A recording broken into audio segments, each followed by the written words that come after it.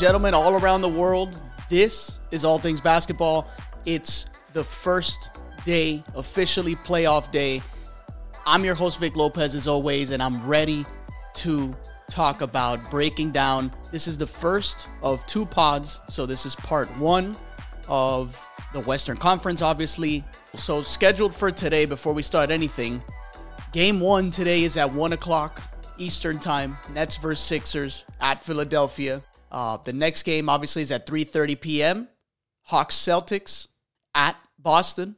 6 p.m. is the following game, Knicks versus Cavaliers. This is at Cleveland. And then it's the highly anticipated Warriors-Kings matchup, which is at 8:30 p.m. Eastern time at Sacramento. It's going to be very interesting, but I'm going to get into the Western Conference breakdown, like I said, and then part two will be the Eastern Conference breakdown. Now, these breakdowns are for the first rounds, okay? I'll probably give my pick to win the conference throughout this West episode, and then I'll give my pick to win the Eastern Conference on the East episode. So let's get right into it. So on the Western Conference, we have the Denver Nuggets versus the Minnesota Timberwolves, which I was hoping it was going to be the Denver Nuggets versus OKC.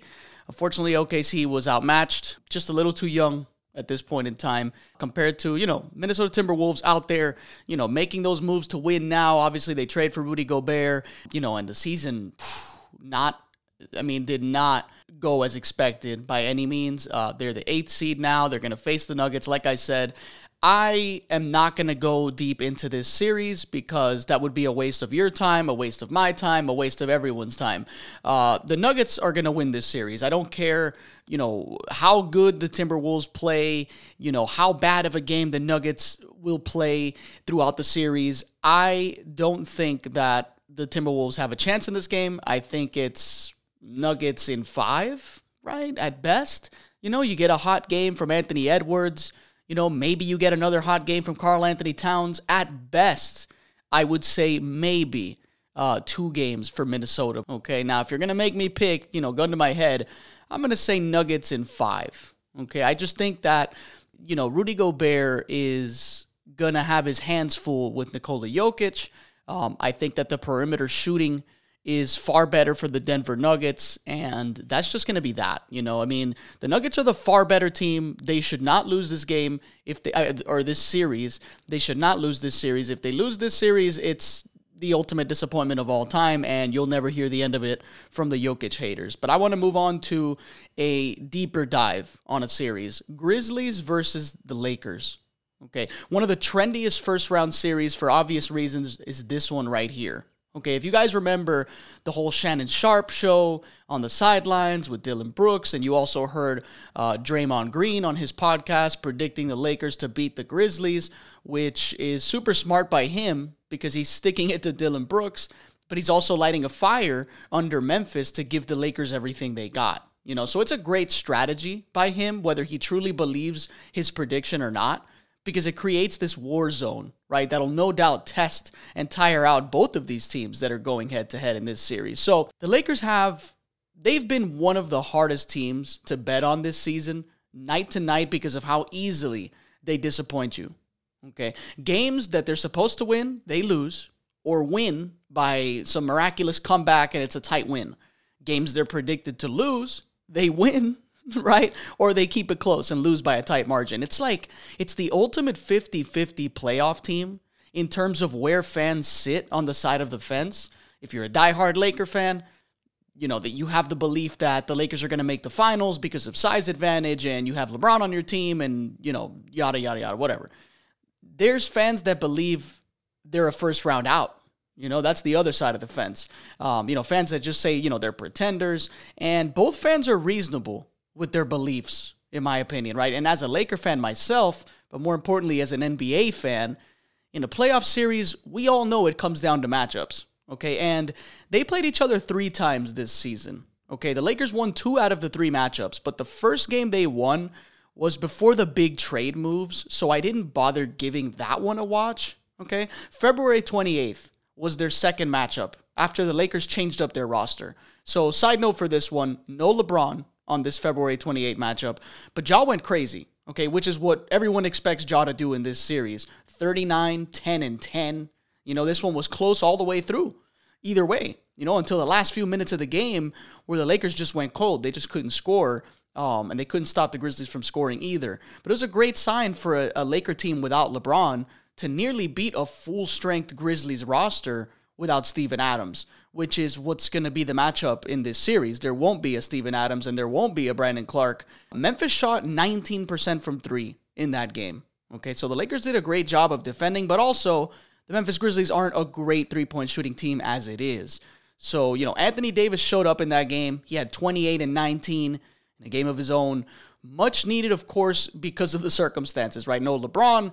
It was a great chance for the Lakers to blossom as well, right? With more responsibilities, even if it was in a loss. Their most recent matchup was March 7th, but there was no LeBron, there was no Ja Morant, and there was no Steven Adams.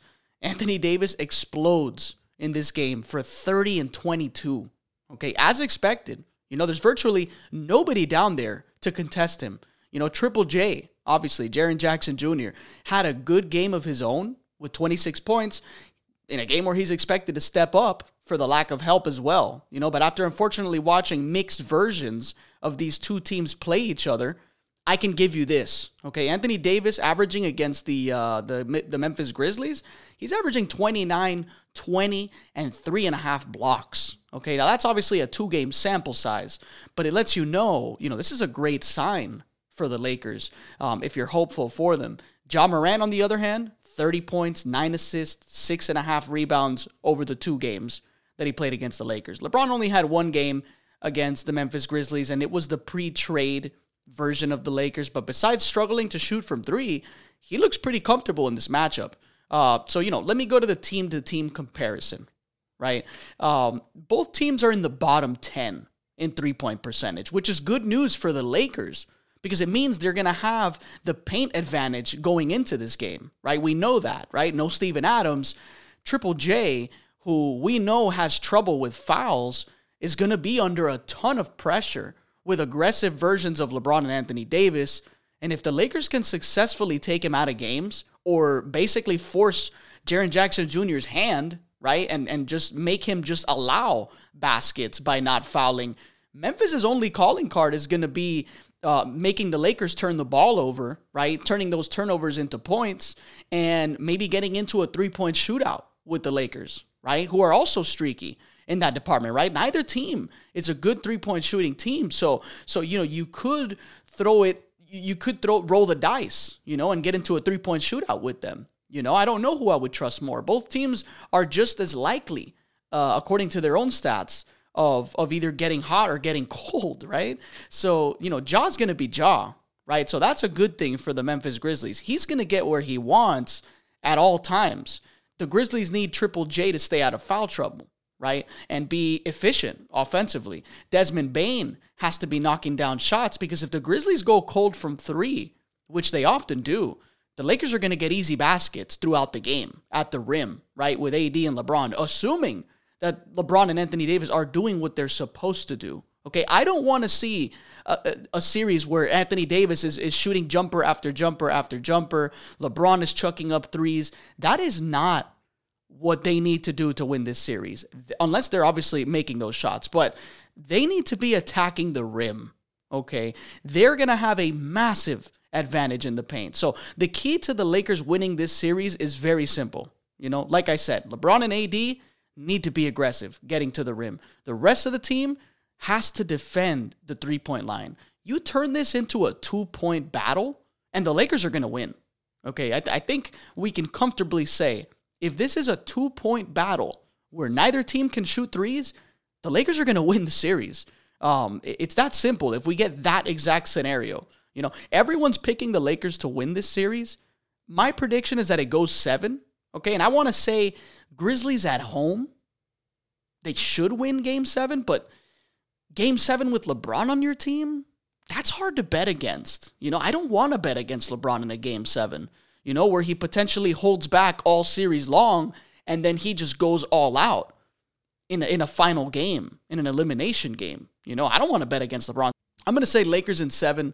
It's going to be a very interesting series. I want to move on to another series here, obviously. Sacramento Kings versus the Golden State Warriors, right? This is two teams that know each other very well. from a location standpoint, because they're obviously both in California in the same division, but also from a coach's standpoint. Mike Brown, obviously, former assistant at Golden State just last season, and here he is potentially winning Coach of the Year, holding that amazing third seed with home court advantage. Mike Brown has obviously brought a lot of schemes from Golden State, along with a more accelerated version of his precious Princeton offense. Vivek Ranadive, owner of the Kings, pretty much copying the Warriors formula in terms of roster building, positional versatility, shooting, speed, pace, all that good stuff. And here they are in the first round. How ironic, right? Both teams that have been awful on defense, winning games strictly offensively, both teams relatively undersized compared to a lot of the other teams. I went ahead and rewatched all 4 of their regular season games to get a more recent gauge of kind of what goes on in this matchup. Their first game was October 23rd. It was at Golden State, okay? It was a Warriors 130-125 win in a blowout all game long that quickly turned into a close score that you see here, right? You see 130-125, you think, wow, these two teams really went at it. Not really. Towards the end of the game, the Warriors missed like 12 straight shots. And, make no mistake, this game was not competitive, like 95% of the time. A little notable here, Steph dropped 21 points in the second quarter. Okay, he went off in this game. Now, the problem with this matchup is that James Wiseman had a really good game in this game. And that was a big advantage point for the Warriors because of size versus Sabonis. But Wiseman isn't on the Warriors anymore, right? So it was a little difficult to gauge the matchup from that game. Andrew Wiggins had a huge game there also on both sides of the floor, which is someone the Warriors are going to need if they want to win it all this year. Klay was awful in that first matchup, but he did have a rough start to the season. Even so, the Warriors still held a comfortable lead all game. The Kings lost this game plain and simply the way they lose any game. Okay, getting into a shooting contest and not winning it. They shot 25% from 3 in that game. And I already mentioned how poorly they defend. So if their defense doesn't show up, which is basically the case that we know is most likely going to happen, it puts a ton of pressure on their shooting, right? So in a game where they can't shoot, more likely than not, they're going to lose that game. Warriors shot 42% from 3, so that's basically all you need to know about this game. And it probably was an indicator as to how this series is going to go. It's going to come down to who's making shots when it matters, and that's a game you don't really want to play with the Warriors, who do that best. Warriors are not only number 1 in pace, they're also number 1 in threes made this year, okay? Next game they played against each other, November 7th, another one at Golden State. This was the Steph Curry pop-off game, okay? But it was also the game where the Kings put up not only a great fight, but they had the lead pretty much all game long until 1 minute, 50 seconds left in the fourth quarter where the Warriors took over and stole the game. Okay, Steph dropped 17 of his 47 points in what was one of the hottest quarters he had all season. In fact, it was his 4th highest points scored in a quarter, okay? And his highest points scored in a quarter, fun fact, was against the Kings, okay? So that's a little fun fact. Steph erupts against these guys. Okay, but the Kings shot evenly with the Warriors from 3 at 35% in this game to Golden State's 36%. So they shot equally. The Kings basically threw their lead. They went cold for long stretches. And, just basically giving up that lead. Steph Curry ices the game with free throws, and the Warriors win that second matchup 116-113 in a Kings choke job and a Steph Curry explosion in the fourth quarter. Okay, November 13th at Sacramento. Common theme from these 3 games between the Warriors and Kings is the Warriors getting to an early lead, right? They get like a 10-point-ish lead every first quarter they've been playing in. 39-26 in this case, obviously a 13-point lead. And, it really looked like it was going to be a Warriors blowout from how the Warriors came to play. But there was a nice difference in the Kings this game. They got much better looks. They were attacking the paint more often. That's something I wasn't seeing from the Kings, which is something people are expecting to see from the Kings. Warriors aren't a good defensive team, and trying to keep De'Aaron Fox, Davion Mitchell, and Malik Monk out of the paint, it's proven to be difficult, and Sabonis too. They drove and kicked way more in this game than I saw in the last 2. And time again, they made the Warriors pay. The Warriors collapsed to try to help out in the paint. Kings finding open shooters. They were knocking those down. De'Aaron Fox, in my opinion, and for this series to be positive, he needs to be aggressive, attacking the rim.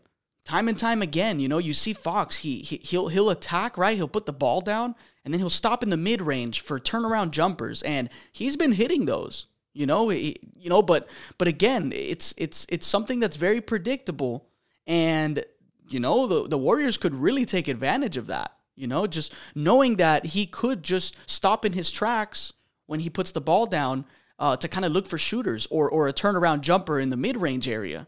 Right, so the Warriors are pretty damn good at predicting plays and countering, countering things that they see over and over again. So I got to say this too, Keegan Murray, just as calm and collected as it gets.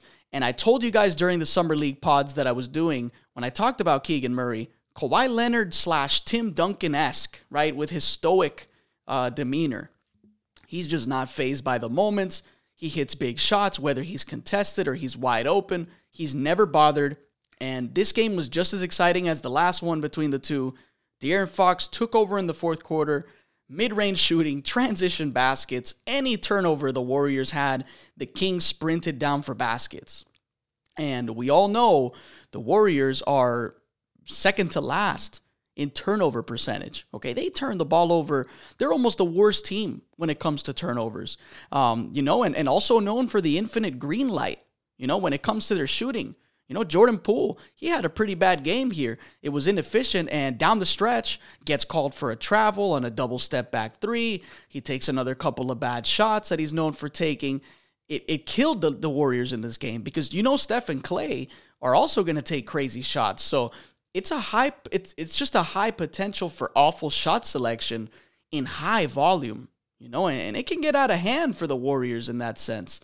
And it can quickly also turn into a great offensive explosion by the Warriors. So that's why they're very hard to predict. In this case, the Warriors didn't have it, though. 34% from three. The Kings shot 43%, and the Kings win it 112-115.